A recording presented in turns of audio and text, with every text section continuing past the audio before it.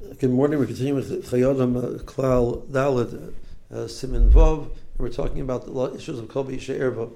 There is a Gemara in the Gila which says a concept called Trei Koli Lo Mishtamoy, that having two people read something together simultaneously is problematic.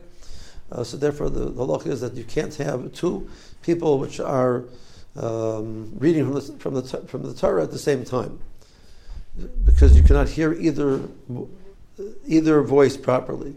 The Gemara does continue and says that doesn't apply to Megillah, because since Megillah is chaviva, it's something which is dear to a person, something which it happens once a year, the story is exciting, etc.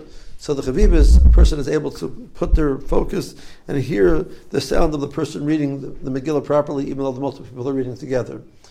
So just as an aside, we mentioned this once before. So a person gets an aliyah. The law is that the person gets an aliyah is supposed to read along with the Balkarei. The Shulchan Aruch in one place writes that if a person gets an aliyah, he doesn't read along, it's potentially a concern that his bracha was a bracha levatala. Really, the ikar din is that the Orla is supposed to read. The Balkarei is there to sort of prompt the Orla for the reading. So the Orla definitely, the right to say a bracha is based on the fact that the Orla is reading along. There is another place where indicates that that's not necessarily true, that b'diavad, at least if a person did not read along, he still would be yodse, and that is the halacha.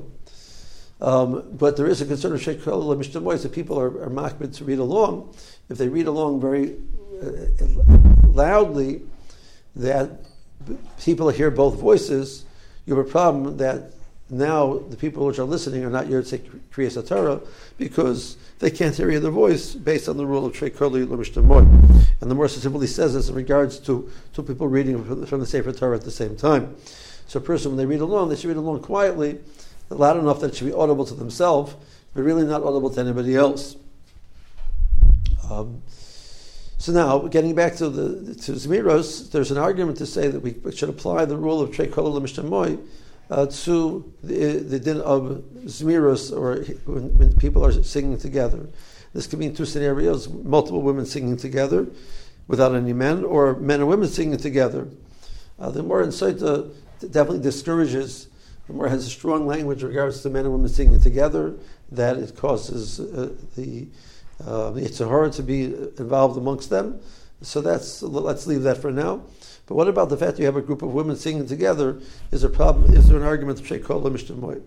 So this idea is mentioned in the Sefer Sridei Eish from Rabbi Yaakov Yechiel Weinberg, one of the Gedolei Talmidei Slobodka. He mentioned such an issue. He was presented with this question by youth groups in France and in Germany before World War II. There was many people had become reform, and there was a effort to bring them back. And in the process of bringing them back, these youth groups that they were developing, something akin to what we have in America, bringing public school children in, they enforcing that there should no singing by the women would be very difficult. Was there any leniency to allow the girls to sing along with the boys? Then that process of having them sing gets them connected, etc. Is any leniency to do that? So the name of the group which this was addressed to was a group called Yeshurun, and there's another group called Ezra. One was in France and one was in Germany. And he does mention such a possibility of it being permitted. He mentions this, the source of this svara was also mentioned by Rabbi Zil Hildesheimer and by Shimshon Raphael Hirsch, this leniency of allowing them to sing together based on this svara. He himself actually is somewhat hesitant in regards to this svara. He says that it does not seem to make sense. Sheikh Kol Mishtamoy means when a person wants to hear the words, it's difficult to hear the words under those circumstances. But the attractiveness of the woman's voice is not based on the words, it's based on the pleasantness of the sound. So is the concept of Klal Mishtamoy would be hesitant to apply over there, but he said under the circumstances of the need for the purpose of Kiruv, etc., one can rely upon it. So that's not a general heter that one can rely upon. There's a second svara that we should use this svara Klal Mishtamoy in a different way. Since I do not recognize which woman is singing, I'm not which woman's voice I'm hearing because the sounds sort of harmonized and synthesized together. So I'm not really hearing a sound of a woman singing directly. I know which woman, so I'm not going to be attracted to any specific woman. Is that permitted? So this ties into the question, which we still have to clarify. If one hears the sound of a woman singing on the radio broadcast or from a cassette tape, is there any concern of Kol B'Yisha'er in those situations where the person does not see the woman singing? And potentially even further, the person is not even familiar with the woman who's singing, does not know what she looks like, etc. What is the law in that situation? So we have to clarify that.